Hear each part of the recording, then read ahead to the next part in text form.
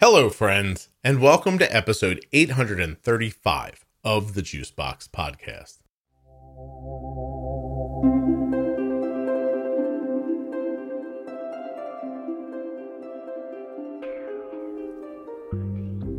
On today's episode, we'll be speaking with Anne.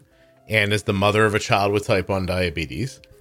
And I need to tell you that for the first 3 minutes of the podcast, we're using a microphone that we don't finish using for the rest of the podcast. Anyway, Anne sounds bad for the first couple minutes, but you need to listen so you know the details. Plus, I don't know, I think it adds to the flavor of the episode, so I left it in. While you're listening, please remember that nothing you hear on the Juicebox Podcast should be considered advice, medical or otherwise. Always consult a physician before making any changes to your healthcare plan or becoming bold with insulin. If you're a U.S. resident who has type 1 diabetes or is the caregiver of someone with type 1, and you want to help with diabetes research, you can do that from your home at t1dexchange.org/juicebox. You don't have to go to a site or see a doctor. It's HIPAA compliant, absolutely anonymous, and really will help. t1dexchange.org/juicebox. Should take you 10 minutes. This episode of the Juicebox Podcast does not have any sponsors. So I guess two things. If you'd like to sponsor the Juicebox Podcast, reach out. I'd love to have you. And if you're looking for the Diabetes Pro Tip series, Ask Scott and Jenny, After Dark, Algorithm Pumping, Bold Beginnings, Defining Diabetes, Defining Thyroid, the Variable series, the mental wellness stuff, it's all available at juiceboxpodcast.com. It's also available in your podcast app. But if you're looking for a place to pick through the episodes, see which ones you might be interested in, it's right on the website. Go up to the top to the menu, click on something. I'll pick Algorithm Pumping. Click on that. Gives you a list of the episodes that are in the Algorithm Pumping series. You can even begin to listen if you like online with the player that's there, or you can take note of the episode number and search for it in your favorite audio app. Hi, my name's Anne and I live in Brisbane, Australia. And my youngest son, Xavier, is a type 1 diabetic. All right, Anne, I feel like your voice is a little low. Okay, sorry. No, don't be sorry. I'm trying to figure out if we want to use... Are you using Bluetooth headphones? No. They're wired? Is the Yes. microphone moving away from your mouth by any chance? No, it's right next to my mouth. No kidding. Because when you talk with more enthusiasm, you're louder. But when you were like, "Hi, I'm Anne," then it was a little soft. So, all right. Well, then there's not much we can do about it, I guess. Then, all right. I'll just have to talk with enthusiasm. Exactly. Just like you're making that movie that we all saw in the '80s, and is the only reason we know about Australia. What was that called? Crocodile Dundee. Just Crocodile Dundee, yeah. Always be projecting like a crazy person in an '80s movie. Awesome. So tell me again, how old are you? Too old. About your age. 50-ish, we'll call it. Yeah. And we're talking about son or daughter? I'm sorry. Son, How old? Xavier, 11 years old. Xavier is 11. Okay. How long has he had type 1? He was diagnosed in April of 2019, so 3 years. April 2019. Can we try taking off your headphones and seeing how it sounds? Sure. Your voice is disappearing. Oh, I can't hear you. Hang on.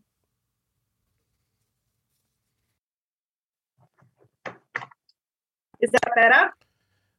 Let's see. Hello? Hello? Just speak at a normal tone. You can't hear me, can you? Yeah, I can hear you now. Oh, you can. Okay. Is that better? It is, but are you yelling?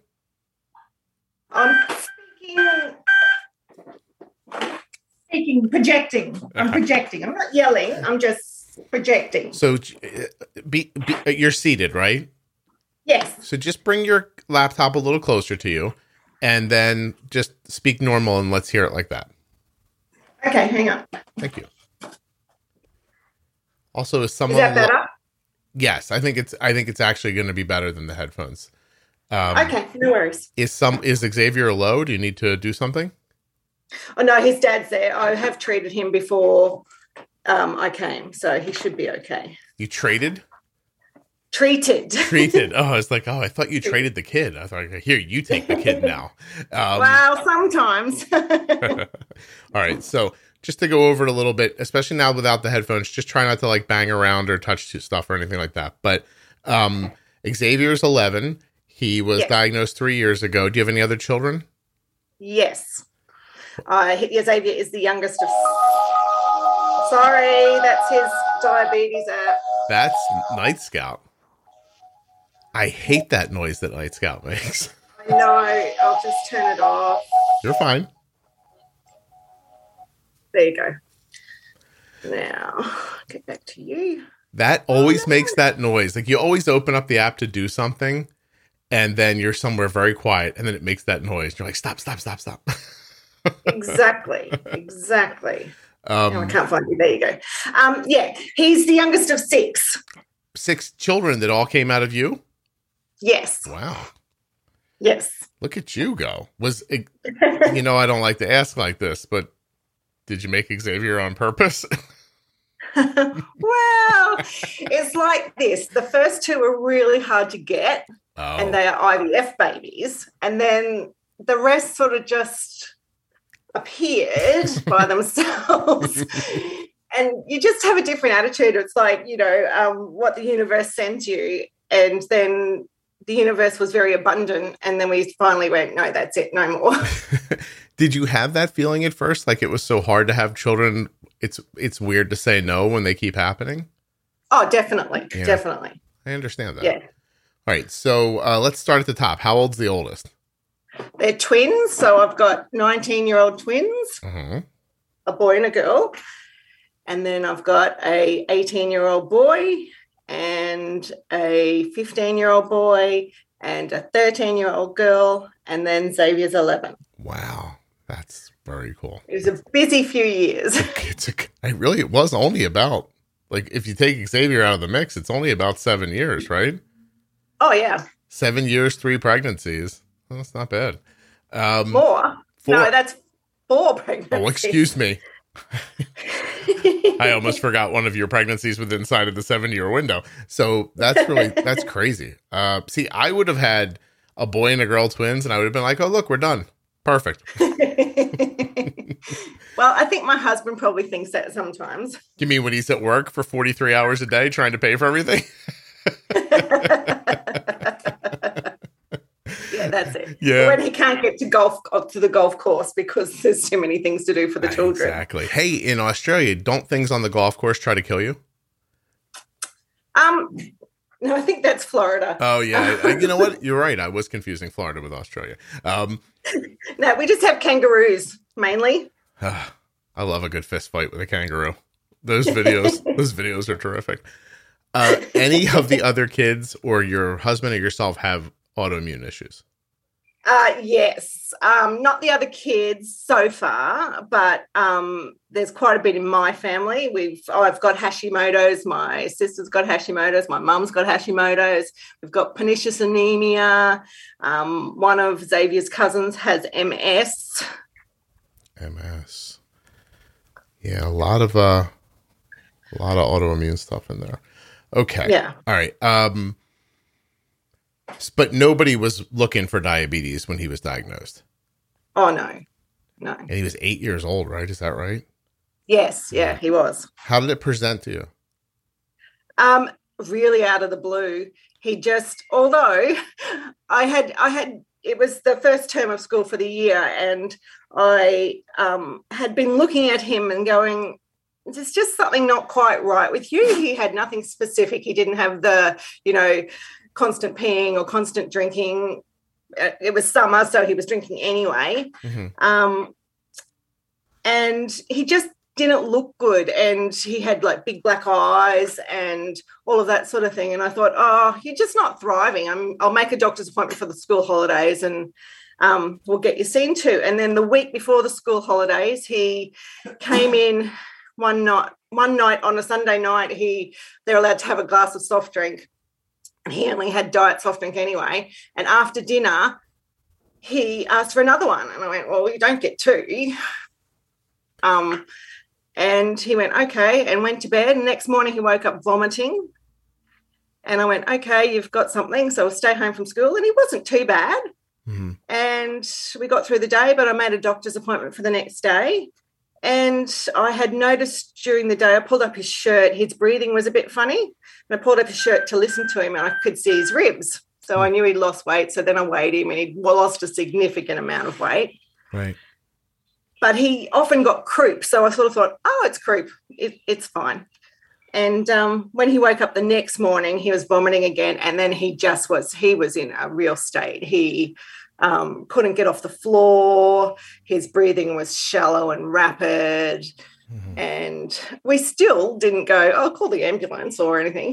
We didn't even think about it being life-threatening. And we took him to the doctors like within the hour. And the doctor took one look at him and finger pricked him and went, he's type 1 diabetic. I'm calling the ambulance. And off we went to hospital, and he was DKA. My goodness. Yeah, I was going to say he was definitely a DKA. Yeah.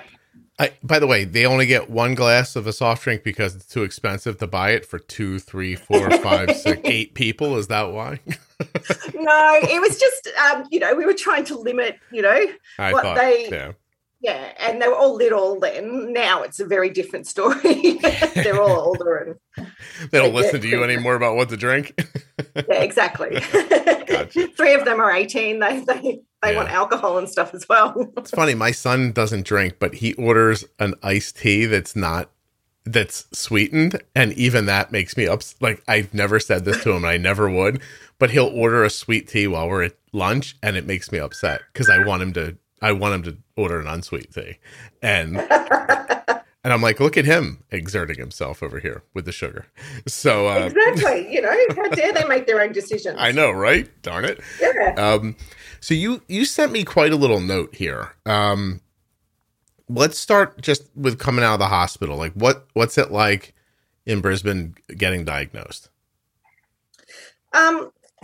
They sent us home. Well, we had, some education, obviously, in the hospital, and sent us home with pens. And they did talk to us about a CGM and booked it in. But I don't know. We seemed to have supply issues always or whatever, and there was months behind. So it was like 4 months later when we got it.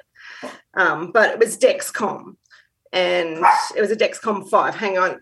I've got a puppy, and she has decided she doesn't want to be where she is. No, that's fine. Leave the door open. You can come in and out. There you go.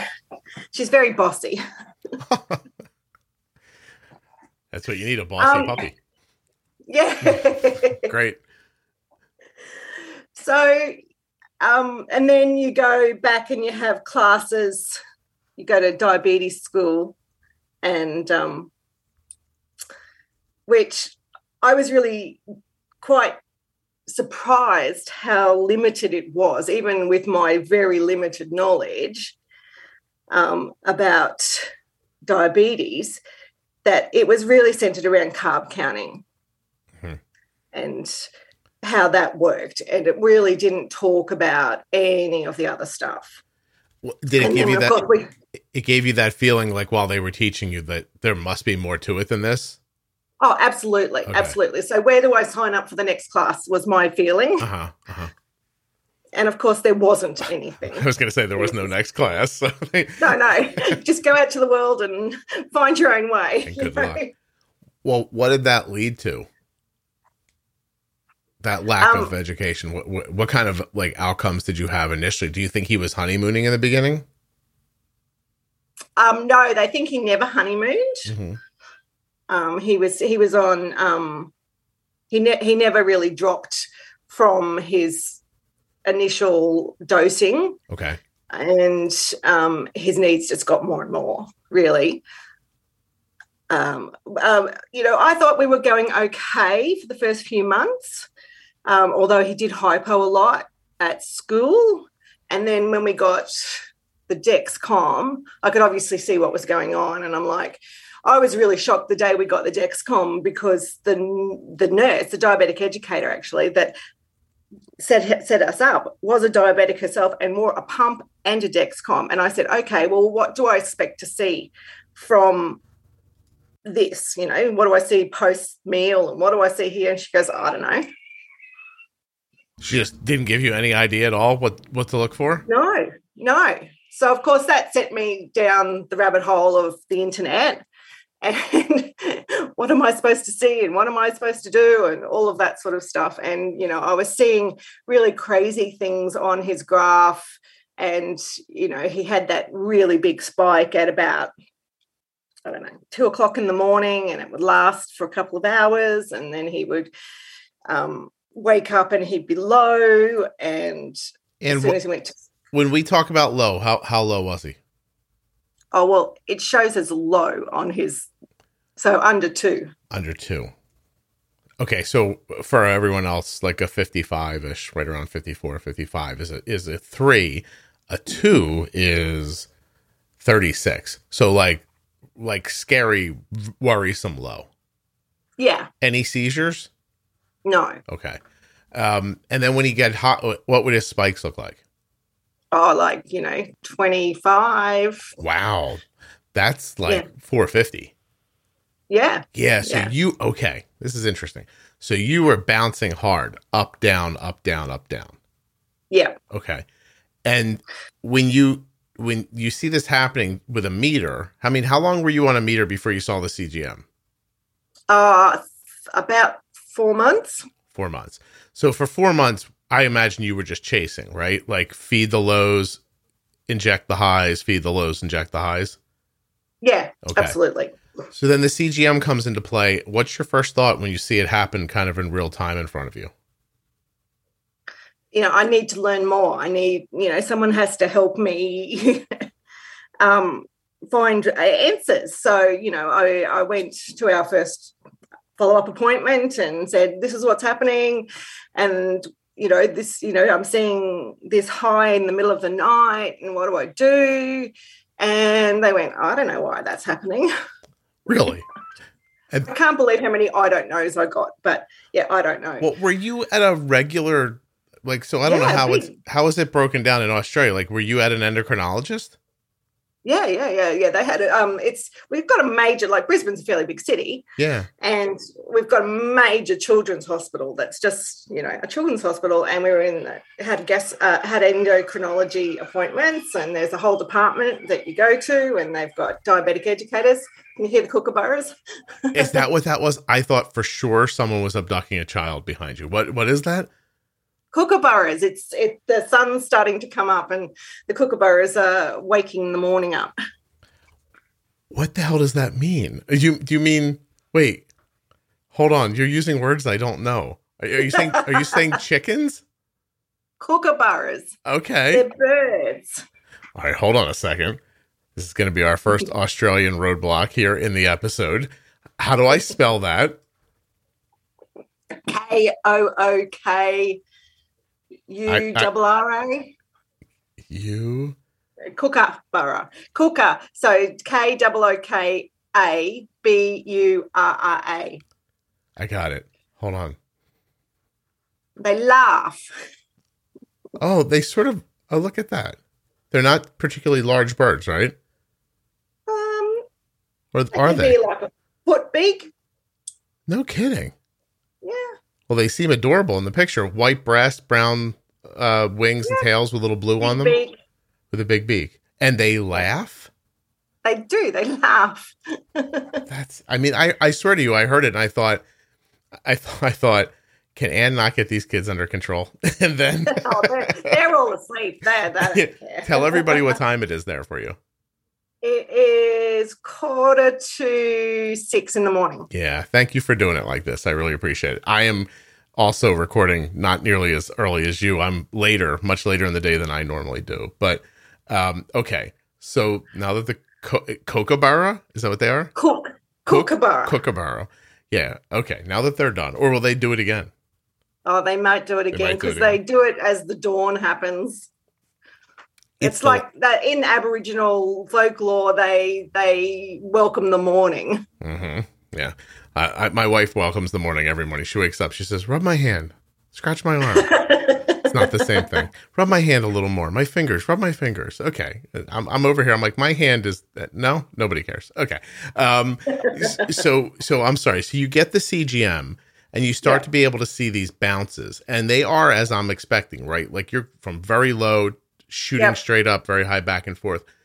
And then you go ask for help, and the help you got is, I don't know. So then, so you know it's a problem, but what do you do once a doctor says, I can't help you? I go to the internet. Excellent. How do you even know where to begin on the internet? Do you just Google? Just start Googling. Yeah. I just started Googling. What was your first intention? Like, what were you trying to accomplish in the beginning? Just to get more informed and to try and find some answers, because I knew there had to be answers. There had to be more information somewhere. It just wasn't available where I was. You know how unbelievable it sounds that you asked a doctor a question like that and they just said, I don't know. Oh, I know. Yeah, it's fascinating. I know. Did you ever, like, a nurse ever grab you in the hallway and say, listen, here's what you do? Or, like, nobody tried to help? No. It was very, very frustrating and demoralizing, and I felt very alone, and I lost a lot of faith in the medical system completely. Yeah, I would imagine. Do they label him? Like, are they called, do they tell you you're not doing the right thing, that you didn't do what they told you? They call him brittle, like any weirdness like that? They just said he's not doing typical things, and at the beginning they didn't label him. Okay. And they weren't mean to me or anything, but they certainly weren't helping. You know, I was getting no sleep, and I'd go in and I'd cry and I'd do all those things, and they just like, well, you know, you just got to get through it. He's only 8. How? What do you mean? Like for 30 years? Know. Yeah. I know. That's fascinating. So, I mean, looking back now, were his ratios wrong? Was his basal wrong? What do you think it was? No, we needed to do lots of changes of technology, of his insulin. We needed to do lots of stuff, and we certainly have done that since then. But I think when you get diagnosed, the way we got diagnosed here, we have two very different systems. One's a public system that everybody can use, and one's a private system, which obviously you pay for, and you have health insurance to pay for. Mm-hmm. And when he went through the hospital, they said to me, well, you have to stay in this clinic for 12 months before you can go off and do anything else, which I now know isn't correct, but that's what I was told, so I was doing the right thing. And I got to, I don't know, 9 months in, I just went, I just can't do this anymore. You're not helping me. I have to find a different way. So I found a private doctor. Mm-hmm. And we went in and, you know, at the first meeting, we changed to insulins straight away. And he said to me, well, you know, the hospital has an arrangement with the companies, and that's the one that they use. So that's the one they use. So you actually changed like his basal insulin? And his so he was on NovaRapid and Levemir to start with. Okay. And we changed both. What did you go to? We went to Humalog and Lantus. And that was just that a difference, or did you also start getting better understanding of the settings, the amounts that needed to be used? Well, he was still pretty crazy. When he changed insulin, we saw a little bit of a difference. But we were battling all sorts of things. We were battling skin problems. Like he wasn't a sick kid before he got diabetes. We didn't know. But he was allergic to all the medical tapes. So CGMs were an issue. he was, crying and itching, and he had this all over itch, and we didn't know whether it was from insulin or whether it was from the tape. His skin was really sensitive. And so we tried every medical tape that we could get our hands on. We went down lots of different roads. I've had him allergy tested. I've had him lots of things. And, the diabetic educator that is at my endocrinologist said he's allergic to something. I'm like, well, I can see he's allergic to something. All his injection sites were red, all that sort of stuff. We took him off to the allergist, and the allergist tested him for insulin, and said, oh, no, he's not allergic. And to do any more testing would be too invasive, so we won't worry about it. But he's having a reaction to the tape on the Dexcom, right? At that point, that's what it is, right? So does anybody help you like with barrier creams and wipes and things like that, or nobody brings that up? Well, I had already, I'd got on Facebook groups and all that sort of stuff. So I was well aware, I was more aware than they are of all the solutions. So we've tried every single solution that is on the internet and out there. We've tried every tape, we've tried everything. We still don't really have an answer, and we tend to cycle through things. Even CGMs we cycle through. We try different ones, and he seems to have a period of less reactivity with the different one. Then it'll build up. It's like a build-up of toxicity or something, and then we change and go to something else. Just have to kind of keep bouncing back and forth so that nothing ends up. Does he have other allergies? Well, he does now. We have discovered that he's actually allergic to zinc. Really? Yeah. And so every insulin except Apidra has zinc in it. No kidding. How do you find out he's allergic to zinc? A process of elimination. I bet you a long, unpleasant process. Yeah. Yeah. So how does that present? Well, it's just like it's a systemic thing, because it wasn't just the tape that was itchy. It was his whole body was itchy, and you could see how uncomfortable he was. And of course, we had him on antihistamines and all sorts of things to try and counteract that effect. And when we finally discovered this, and we said, right, we have to find a zinc-free insulin, and I had known about Apidra from you, and I didn't know it was zinc-free, but I'd done my research and discovered that it was zinc-free. So I went into my endocrinologist and said, he's got to have this one. He was like, oh, I don't use that one. I went, I don't care. Look at the boy. He's itchy. Let's go. Yeah. So he's go on. Did making that switch change his reaction to adhesives or no? Not really. No. Okay. But it certainly helped the all over. All over. Yeah. Okay. Yeah. And how long did it take you to figure this stuff out about the adhesives and the zinc? A couple of years. Wow. That sucks. Because I was doing it all on my own. I'd go down one road and they'd go, oh, yeah, that's too hard. I don't know. And so then I'd have to come back to the drawing board and do all this research and then go in and present them with information and go, he needs to have this test or he needs to have that test or... And you actually have tried, like, so you started off with more of like the state-run hospital, and then you went to a private doctor who really, once you pushed him for other things, wasn't much more helpful, honestly. Absolutely, yes. Yeah, we got a pump, and we got a diabetic educator, and all of those things. But and he will give me mainly what I want, but he doesn't have any information for me, and happily says you have more access to current information than I do. Well, that's not true. He must have the internet also. Exactly. It's about, wanting to know it, isn't it? You have more access because when you go home at night, you pay attention to this and I don't. Exactly. Yeah, great. Exactly. Great. How old is this doctor? Oh, he's probably in his early 60s, I reckon. Yeah, you need a younger doctor. Oh, I know. Yeah. I'm desperately searching, and I have got my name down at a different one, but there's a real lack. There's probably, I don't know, 5 or 6 pediatric endocrinologists in Brisbane, and all of them are on the older side. Yeah. And yeah, there's like 3 clinics, and that's it. Well, you're not painting a fun picture. That's for sure.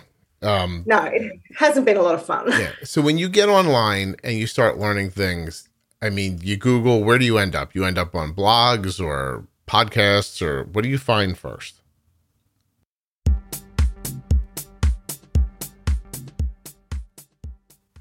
I'm only going to take a moment to tell you about the private Facebook group, Juicebox Podcast Type 1 Diabetes. It has 34,000 members in it. Don't let that overwhelm you. That's just a lot of voices that maybe has the answer that you're looking for. So you put a post in there, you're going to get some great feedback. You might see something that you know about that you want to share your knowledge for. Or maybe you're just looking for companionship or community. Maybe you just want to lurk just so you don't feel alone. You can do that at Juicebox Podcast Type 1 Diabetes on Facebook. It is a private group. That's important because then you can feel comfortable there. So when you get to it, you're going to need to answer just a couple of questions so we can make sure you're a real person, and then you'll be in. And you'll be enjoying what everyone else is doing in the group. I literally just pulled it up now. Actually, 2 things. In the featured tab, if you're looking for the series that I talked about at the beginning, there's a whole list of them there, as well as other featured posts that are in the group. But just out on the regular board, right? People are talking about everything. Here's a brand new post, somebody talking about just not feeling great. Do you ever feel like there's a dark cloud? It starts out. This post has only been up for 11 minutes and already 6 people have jumped in to give their support. There are all kinds of things on this page, from management to community. Something for everyone at Juicebox Podcast Type 1 Diabetes.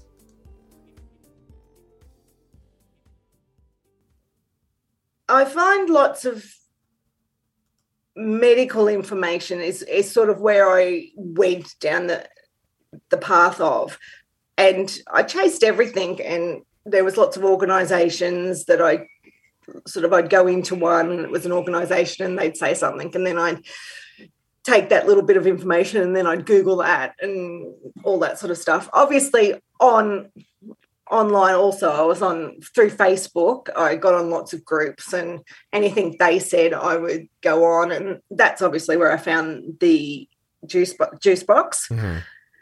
And I think for the first time I sort of took a big sigh of relief and went, oh my God, there's somewhere that knows something. And that's silly. I mean, I really do find it to be silly that it's like through Facebook that you find a thing, and I mean, it's wonderful, but it's odd. Hey, I'm sorry. Do you live anywhere near? I'm going to mispronounce a word in a second, just so you know. Do you live anywhere near? God, what is this? Indooroopilly? Indooroopilly. Indooroopilly? Do you live near there? No. Oh, okay. It's on the other side of the city. Never mind. We live in a suburb called Capalaba. Who made up these words? There's just on my list at juiceboxdocs.com, a listener has suggested a provider named Rachel Baker, and she's at McIntyre Health.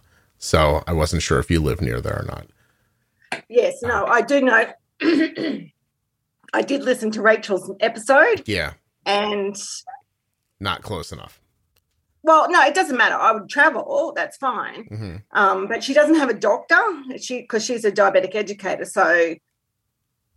Oh, she's in the private system. So it's just her helping out. I see. Okay. Yes. Yeah, I gotcha. Yeah. Gotcha. Okay. So did you think, well, no, that's not my question. So my question is now you have the CGM, you've been online, you're learning about things. How do you start to begin to find stability? What's the first adjustment you make? Do you remember? When he got his pump, the process was that I used to ring into the diabetic educator every day, and we would start making adjustments. And I suppose that's really when we started to dial it in. But we got to the point after 6 weeks that she went, you know what, he's just going to be one of those kids, because everything we changed something else, and the problem would just shift. One of those kids, by one of those kids, I think what she meant was, your kid's going to be one of those kids that I don't randomly get right, so you're screwed. And that's it. Because they don't know, because she didn't know what she was doing, right? She was just turning knobs. Yeah, and like, she was very experienced, and I'm sure she knew lots of stuff about diabetes. But for Xavier, with his extra issues, it just wasn't right. And she ended up saying to us, go to Night Scout and put in all of his insulin and food and all that sort of stuff and see what it suggests, because it's more aggressive than I will be. I remember. Was that the website that, or are you saying put it right into the app? Or are you saying there was a website where you could kind of put in some of your information and it would kind of spit out what it thought your settings were? No, like build the app and build his website and and do the whole thing, and then it'll tell you. The whole thing. Yeah. Well, that's not quite how that works either. I feel like, you're describing like medical care as if you live on the edge of the world. Oh, I know. Yeah. And it's ridiculous. Yeah. No kidding, it is. Yeah. Yes. And of course we've got a pump that was brand new to Australia, and they sort of blamed the pump. Mm-hmm. They blamed the pump. That's the pump's fault. It's great. Yeah. They didn't know about it, it was different. Yeah. Oh, no. Anything they don't know about, it's like, I don't know. We don't know what that is. That's probably that thing messing up. We don't know. I can't say. I don't have experience with, etc. Meanwhile, how are you during this time? Like, talk about how it feels personally to be going through this with your kid. I was really very, very, very demoralized, and just so frustrated and let down by the whole system, and just I felt very, very alone. And I think if I hadn't had Juicebox, where I was starting to amass some knowledge, I don't know what I would have done, actually, because it was the only place that I was getting any information about what I actually should be seeing and what I could be doing, and empowering me enough to make really big changes with him. I'm glad. Did you dive into the Pro Tip series, or did you go to the Facebook I just started page? At number 1. Did you? Oh, you're my favorite kind of listener, Anne. Thank you very much. We need all the downloads, and the best way to get them is to listen to all of the episodes. But being serious, actually, that I was serious about that. But being more serious, did you find that just a little bit, day after day, added to your knowledge till you started feeling more comfortable, and then ideas started making more sense? It just built. Is that how it goes? Yeah, absolutely. And when you're first diagnosed, they sort of say, oh, well, stay between 4 and 10, and your ranges, and do this, and don't eat for don't correct after under 3 hours, and all that sort of stuff. You get those rules. And it just wasn't working. And to know what I should be seeing on my CGM, what was possible, what spike meant, if he went straight up after he ate, then it was not enough insulin, or my timing was wrong, or, if he was spiking 2 hours later, which unfortunately he was, what did that mean? And was that normal? And through all of that gradual information, I was able to go, this isn't right. What I'm seeing isn't right. And no matter what changes I make, it's not working. So what else is going on? Did you ever, once you figured things out, did you ever go back to the doctor and say, hey, look, things are better now. This is what we did? Oh, yeah. And was their response like, oh yeah, we know that stuff and it's good you figured it out? Like we were trying to let you, no, they were surprised too. Yeah. And they go, oh, what'd you learn this time? Oh, okay. So you started turning into the person who listens to the podcast for the doctor then. Exactly. And, pays $500 for the privilege. of recanting my podcast to a doctor. Yeah. Yeah. What a deal, Anne. I know. Bargain. So what'd the guy say today? Hold on, let me start the meter. Well, that's terrible.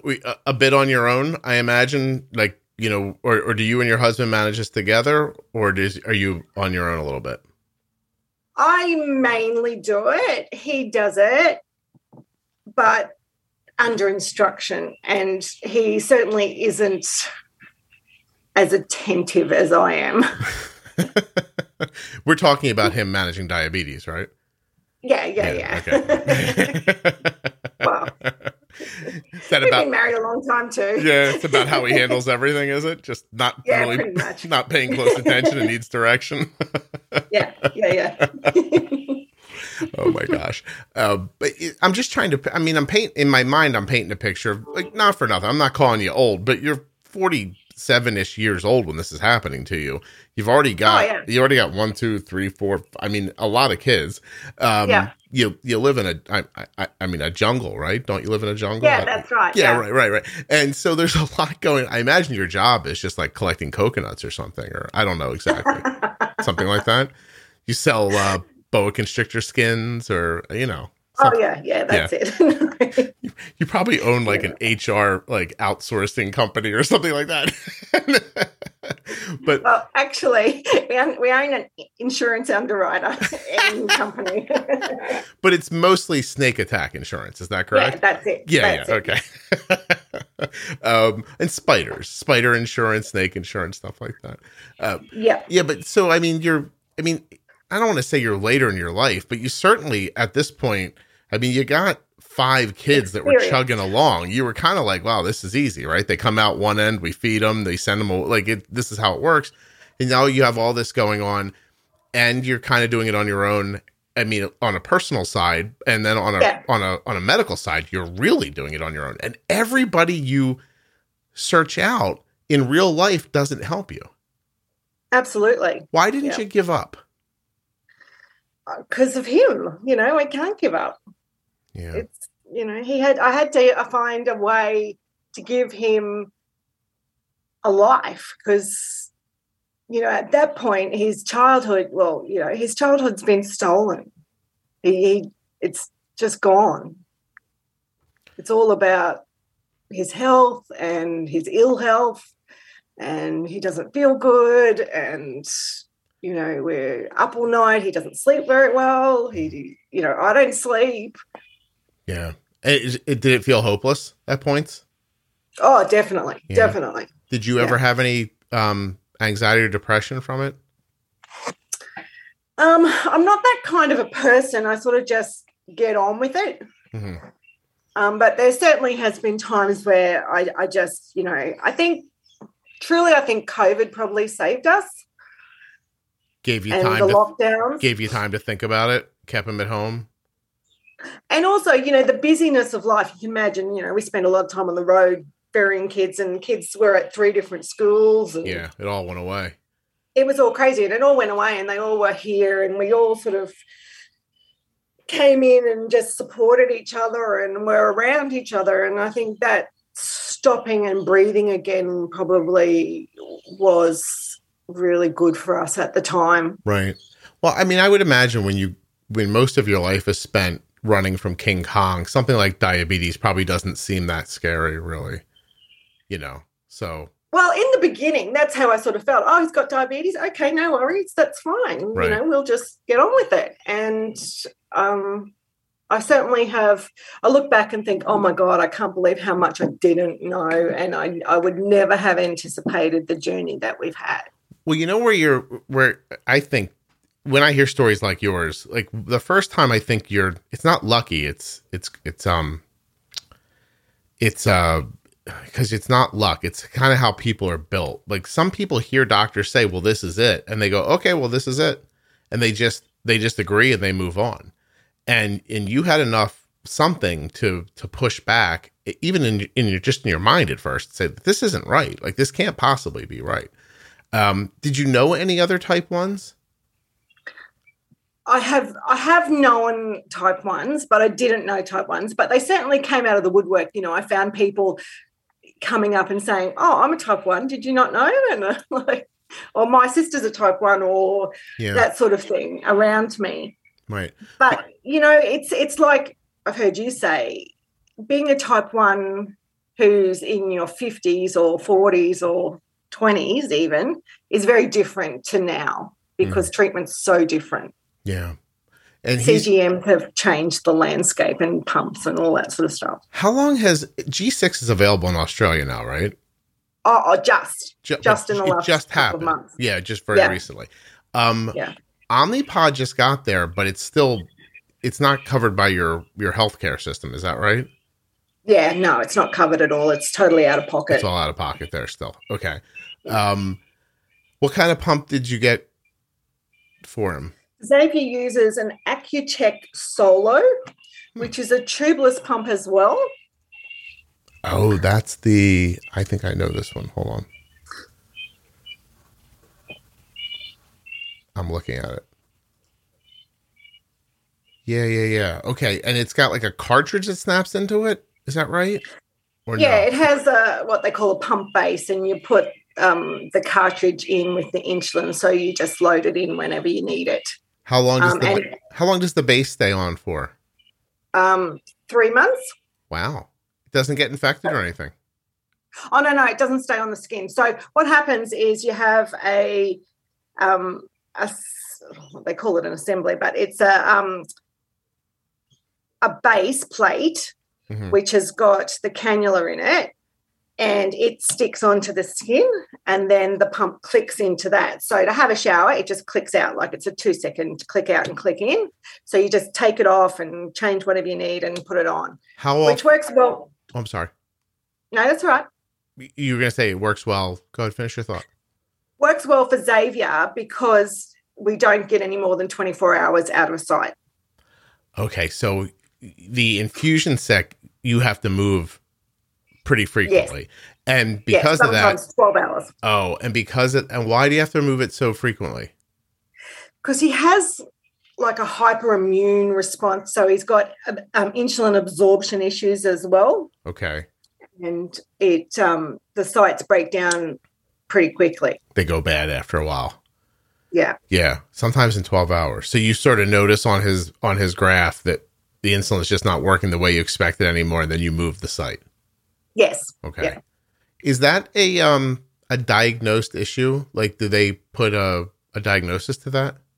No, we're trying. That's my current mission. It's what you need. Another mission. Yes. You're just trying to underwrite insurance, Ann. You're busy. You know what I mean? So. Well, I've only just started working in the business. I've been a stay-at-home mum all this time. Oh, okay. And it's only been the last few months. But I'm actually homeschooling Zay at the moment as well. So, well, would you mind telling me a tiny bit about what lockdown was like in Australia? Because from an outsider's perspective, it seemed very rigorous. Well, it was, but it really didn't affect our lives very much. We didn't have a lot of COVID for a start, especially here in Queensland. And the kids stayed home from school. Everybody worked from home, but we worked from home anyway, so it didn't really affect our lives. The big thing was like extracurricular activities all got canned. And the hardest thing was finding supplies like grocery stores and stuff. We just didn't have the supplies. So you really had to be, like for us, you could buy one bottle of milk and one thing of meat and all that sort of stuff every trip. So I'd have to, and bread was you could only buy certain amounts, limited as well. So you could only buy certain amounts of lots of things, and rice and pasta and all that sort of stuff. So I'd be going to the shops lots, but only one person could go to the shops. You had to designate a person to go out. Yeah, it was me. Yeah, I was going to say, at my house, it was me. And the first time I did it, I thought they had a meeting and decided I was expendable. And that's why I'm the one being sent to the grocery store. I don't know what they would have done if something had happened to me, because I'm the one who does everything. Well, yeah, it's poor thinking on your side. Mine too. But you know what I mean? Like at the very beginning of COVID, like it felt like you were getting sent out. Like it felt like you were Snoopy trying to like cross enemy lines in, World War II. Like, or was that World War absolutely. I? Yeah. You went out and I'm like, well, this could be it. I guess I'll go get pork chops and see if I can live through it. Anyway, I've never meanwhile, I've never had, I mean, I should knock on something, but nobody here has ever had COVID. So, but okay. So that whole lockdown gives you time. Your life slows down a little bit. You're not moving around as much. You're able to spend more time paying attention to this new thing in your life and trying to figure it out. It ended up being a blessing, really, having the time. Oh, absolutely. Yeah. Absolutely. And I could really build data. So at the end of it, I sort of went back to my doctor and went, right, I believe that he has delayed, my brain's gone, digestion, delayed digestion. And so we need to go to a gastroenterologist. So off we went, and he had some exploratory surgery and some special testing done, and got the diagnosis of gastroparesis. That quickly? Yeah, pretty quickly, because I had the data to prove it. I could say, like, because I work so hard on my CGM, I could go in and say, look, this is where he's being fed, this is where he's being injected, and this is what's happening. And so because I understood it, they didn't understand it, but I understood it enough to explain it and say, this is the proof that he definitely got something going on. So you were giving him insulin, he was getting low, and then much later needing the insulin. Yeah.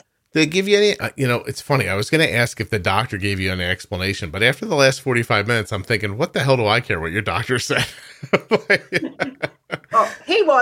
I've never had a kid with gastroparesis before. Yeah, I imagine that's the answer you get about everything. Like aspirin, I don't know where to buy those. Good luck.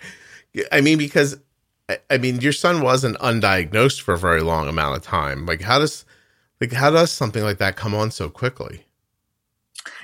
I actually think he had it first. Really?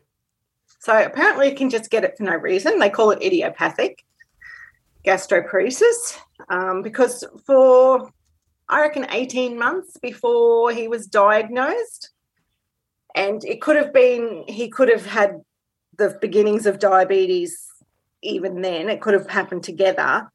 He started having all sorts of GI problems, and we went to the doctor and they went, he's just constipated, give him stuff, and Can you describe those problems a little bit for me? So he always felt sick. He'd say, I feel like I've got acid burning, and definitely, toileting issues. Constipated. It's like constipated to diarrhea and back and forth again, stuff like that. Yeah. Okay. Yeah. But his teachers had also approached me and said, we give instructions and he's just staring into space, and you have to refocus him and whatever. And, maybe he's on the spectrum or something. I mean, he's not on the spectrum. I have a child on the spectrum. He's not on the spectrum. But looking back, I think probably he was having hypos and hypers for a long time before we ever thought about diabetes. Okay. It's interesting. Idiopathic gastroparesis, huh? Upon the three main causes of gastroparesis: diabetic, post-surgical, and idiopathic. Patients with idiopathic have a constellation of symptoms, including nausea, vomiting, early satiety. So he feels full quickly. Satiation, right? Postprandial fullness, and in some patients, upper abdominal pain. Interesting. How did they diagnose it? So you go in and you eat a radioactive meal, and then you have a series of scans over 4 or 5 hours, so every hour for 4 or 5 hours, and they, because digestion's supposed to be fairly predictable, and found that he has still had a significant amount of food in his stomach after all that time. And is there a way that it's treated? Is it with diet, or how do they help him, or can they not? So they, at the moment, he has he has a special laxative. He has something for acid, and he has a really low dose special antibiotic every day. Okay. What's the antibiotic do? Motilium is the one he takes. Hold on a second. Motilium.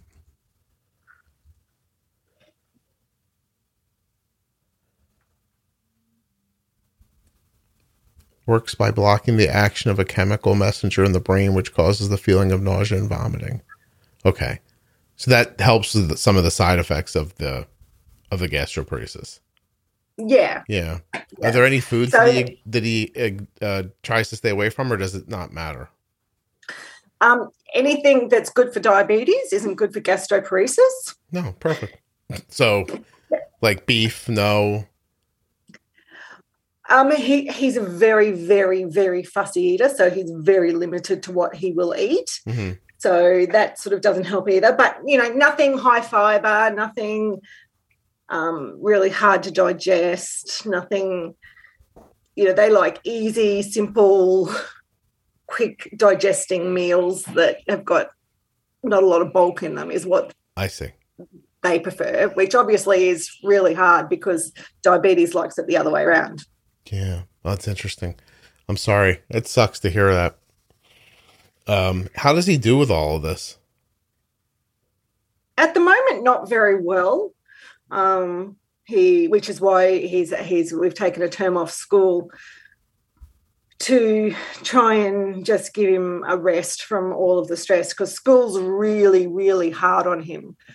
He has, on top of everything else, he has a lot of different reactions to things. So he doesn't have the general wake up and blood sugar rise. Adrenaline drops his blood sugar.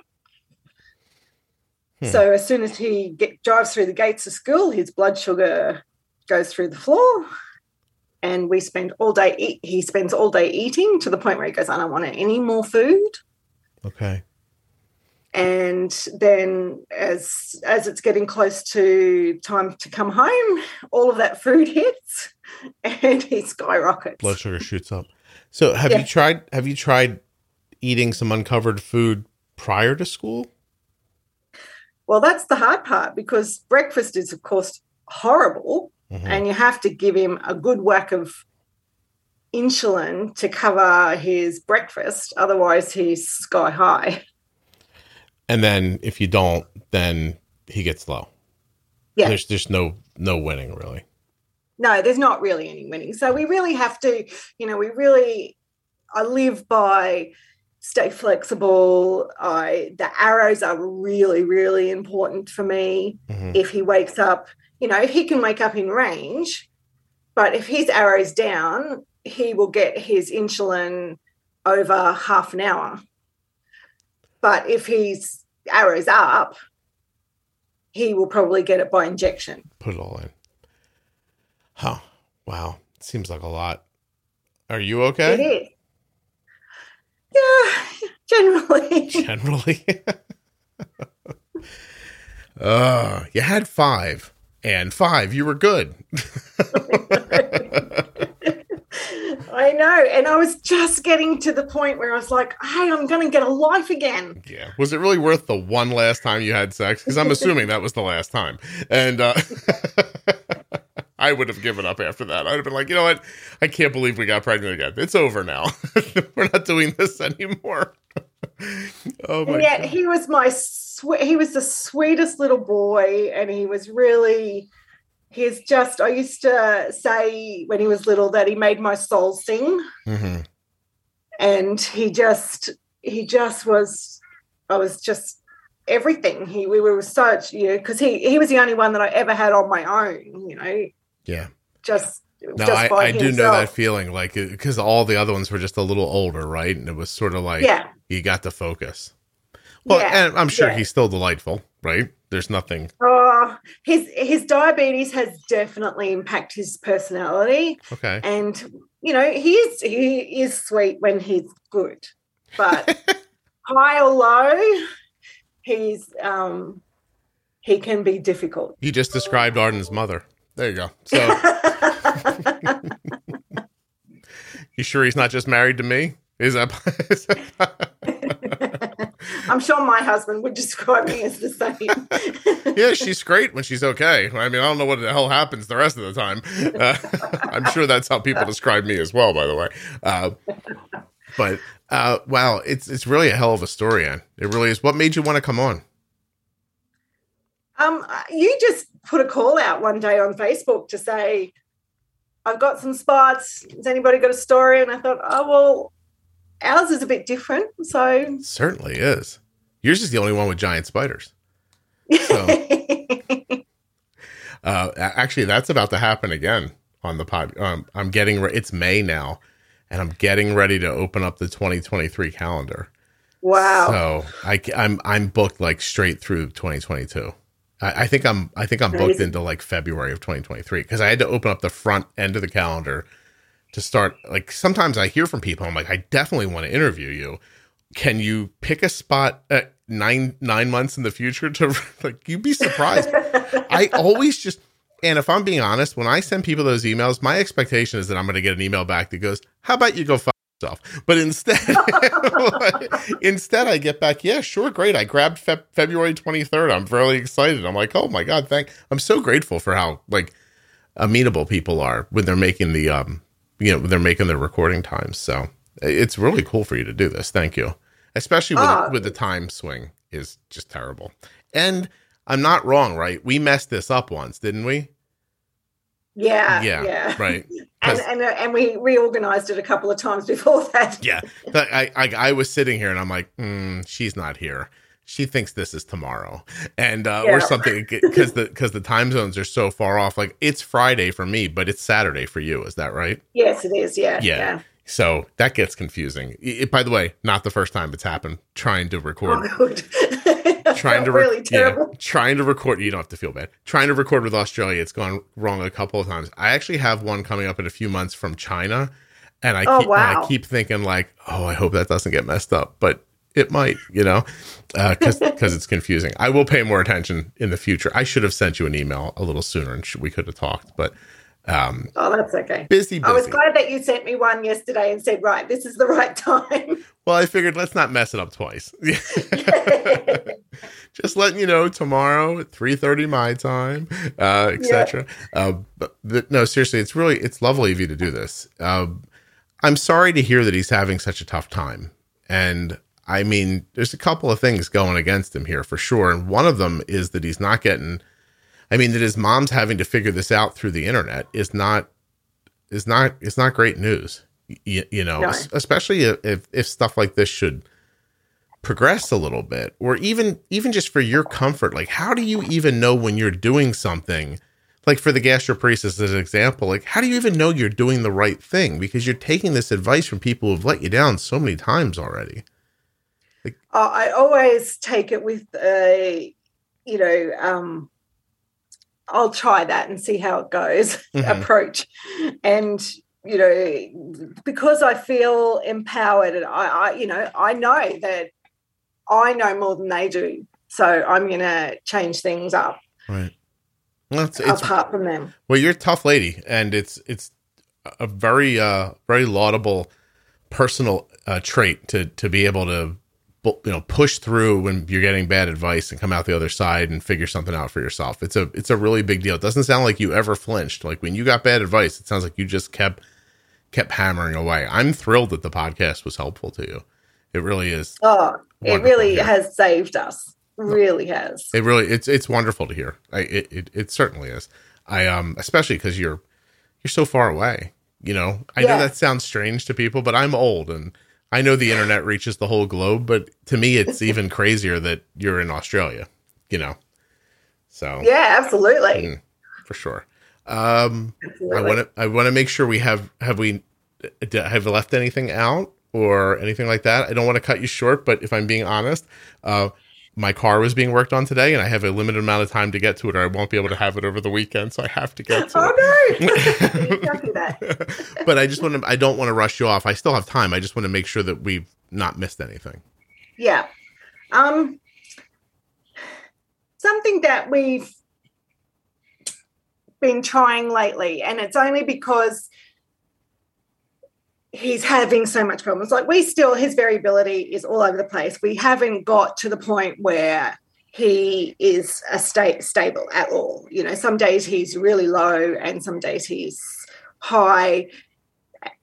Once he goes high, I know how to get him down, and he can have an extraordinary amount of insulin and double, triple sometimes. And it just does nothing for hours and hours and hours. And then he could have a delayed reaction, and it would be the next day that it all hits and we face all those lows. So we actually use glucagon instead of food a lot to get him up in microdoses. Yeah.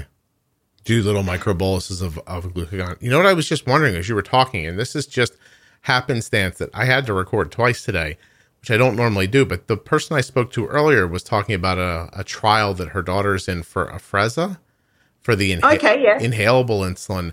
And I'll tell you, she just talked so glowingly about how those sticky high blood sugars come down in 15 minutes with the Afrezza for her daughter. Wow. And made me think of it as soon as you just said that. So is that available there? No. No, it's a very long process to get anything approved here. It's really very frustrating. And everybody in the medical world just seems to go, we're a couple of years behind everyone else. I think it's not good enough. We get the latest phone as soon as it's released. Why can't we have medical technology as it's released? Exactly. I get an iPhone right away when it comes out. That's not helpful to anything. Exactly. That's it. I wonder if you could buy it cash. I mean, maybe you could, but I don't know how much it would be. Well, I'm going to be pushing them because we have done this trial with glucagon, and I've used in the last month 14 vials of glucagon. Mm-hmm. So, lots of people say, I've never used it in my life. I use it regularly. At night, I never give him food anymore because food's just not reliable. I can't guarantee when it's going to hit. Yeah. And he could sit at low on his, it shows as low on his CGM for an hour, 2 hours. And there's nothing you can do except this, but glucagon does work. Glucagon does work. It's not as quick as you expect. It's not like a 15-minute and up you go. Sometimes it's half an hour, sometimes it's 3/4 of an hour before it hits, but it is much better. And then I don't have to deal with the food hitting at some random time later on. Mm-hmm. Do you ever get into a situation where nothing works and you feel like it's an emergent situation? Do you ever end up in a hospital for this? Luckily, we haven't. But then I sort of see other people's posts online, and, hospital emergency departments don't really know about diabetes either. So going in, they put them on a drip or they give them insulin, and I think, well, you don't really know anyway. So I just keep him at home and just keep working it. Give him more glucagon or give him more insulin, make him take a hot shower. Has he ever had a seizure from a low prolonged? He hasn't. Okay. But I think, and that's part of the problem that we're trying to get to at the moment, is that I go a lot on how he's reacting to me. So if he's talking to me and he's functioning at a high level and he's able to do everything, I think, okay, well, that's hit in his brain. It just hasn't reached his extremities. So I think there's a circulatory issue as well. and it just takes time to get to the outer bits, and he can only wear his devices on his arms and his legs because his torso just is too reactive. Yeah. And even a finger stick, it takes a long time to come up because we do one every now and again. Right. And but if he's talking to me, obviously he's laying on the lounge and he's semi-conscious or whatever, I'm much more aggressive with things. Mm-hmm. And I have come close to calling the ambulance, but I have never actually got there. I don't know how you're living like this, Ann. You sound like you're either, I don't know, like you're not either you're not human or are you medicated, Ann? How are you staying even keeled during these things here? Something taking the edge off? You can tell Scott. We drink a lot. Hey, he's gonna pass out. I'll have a beer while we're waiting. And that's it. I was gonna say, I mean, it's a lot of pressure, but then you describe yourself as not a person who feels anxiety or depression. No, and I certainly, there are times where I, feel down the dumps about it and feel very low about things, Mm-hmm. but I tend to pick myself up and just, you just got to keep going. There's nothing you can do. And I think the busyness of our lives is that you don't have time to indulge in that. Yeah. That's it's an impressive trait. It really is. To not give into it and to not be knocked over by it is really something. I mean, especially these are two things you're talking about that are not going to go away. Like they're not fixable. So, I mean, the gastroparesis is either going to stay the way it is or get worse. Yes. And, the diabetes is, we can all hope for a cure, but even if we get one, right? Australia won't get it for 5 years later anyway. Exactly. That's right. Things come out. I find that really hard. Things come out and I'm on top of what's happening in the world and I go, when's this coming out? When are we getting it? And you just go, oh, it's years down the track. I can't get that. Yeah. Every time something happens with any of the companies that I do business with, I get messages from people. Please tell them in Canada we're waiting. Please tell them in Australia. When are you coming to here?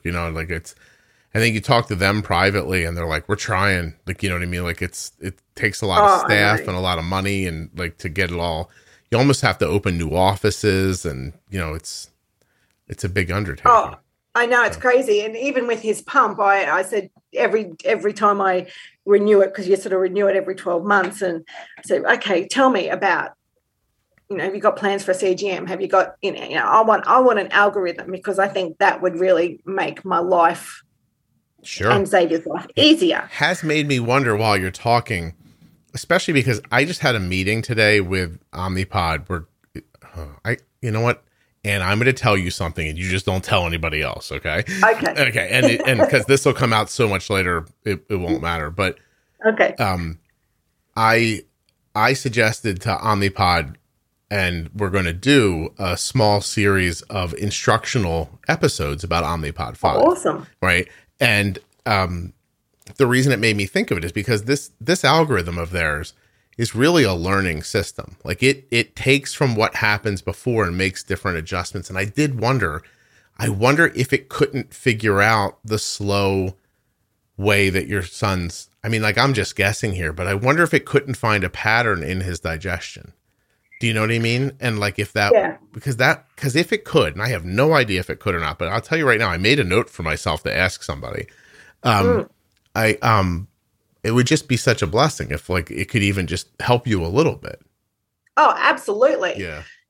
Absolutely. And, when we did do the Night Scout, we learned a lot about putting in the stuff, that we had never, ever even thought about doing a 0 rate or doing a 200% rate or whatever. And that's all we use now. It's either 0 or 200. And he's got crazy basal rates that go from like 0.1 to 3.8 during the day. And so Night Scout's sort of teaching you how to think like an algorithm, right? Yeah. So then I'm the one that's doing all the changes that it's sort of saying. We don't do it all the time, but we do it occasionally if I think, oh, I really am lost. I think we need to go back and have another look or whatever. But generally we just, stick with, unless something's really coming up saying this is a pattern, we just have to stay flexible and deal with whatever's happening at the time. And if he's, low, we turn his basal rate off. And if he's high, we turn it right up. But also he can only have, this is another crazy thing, he can only have 2 units straight up through his pump at a time. So if he's having a big bolus, he gets it by injection. I see. Wow. So we need the pump definitely for basal, because an injectable one doesn't work. But he doesn't always get his boluses through his pump. I see. But you absolutely you need the power of shutting off the basal and doubling it up. That absolutely. It's interesting. Like, you took the more fringe aspects of how I talk about diabetes, and they're your main management ideas. Oh, absolutely. It's so cool. Absolutely. Yeah. Wow, that's We'd be really amazing. absolutely lost without them. Oh, I didn't mean to speak over that. If you were going to say something nice about the podcast, let me be quiet. Go ahead. No. I was just teasing. Thank you. No, I mean, I just, like, you're talking about some of the bits that are a little more like, oh, once in a while you might need to bump it this way or that way or shut your basal off or something like that. But it's a big part of your day. Oh, absolutely. Crazy. Absolutely. Very crazy. Well, I'll tell you what, Ann, those birds did not stop the entire time. No, At the beginning, I found a YouTube channel that has like a video of them, and I thought, oh, it'll be fun. Like, I'll play it again at the end, except nobody needs to hear what it sounds like because they were just going the whole way. I actually found it to be nice. It felt different, which I enjoyed. I do have to go though, but I want to thank you very much for doing this. Oh, thank you. It was a pleasure to talk to you. Oh, you as well.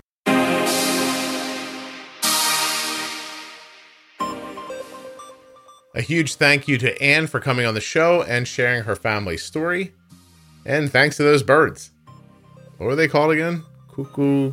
I don't know. I'll make it the title. Cucarera. I don't know. Cuckoo, baby. Boy, there's a reference no one's going to get. Thank you so much for listening. Don't forget to check out the private Facebook group, Juicebox Podcast Type 1 Diabetes. Find those series that you're looking for, Diabetes Pro Tip, and on. They're all there. They're in your app. If you're enjoying the podcast, please consider leaving a 5-star rating and a thoughtful review wherever you listen. Thank you so much again for listening. I'll be back very soon with another episode of the Juicebox Podcast.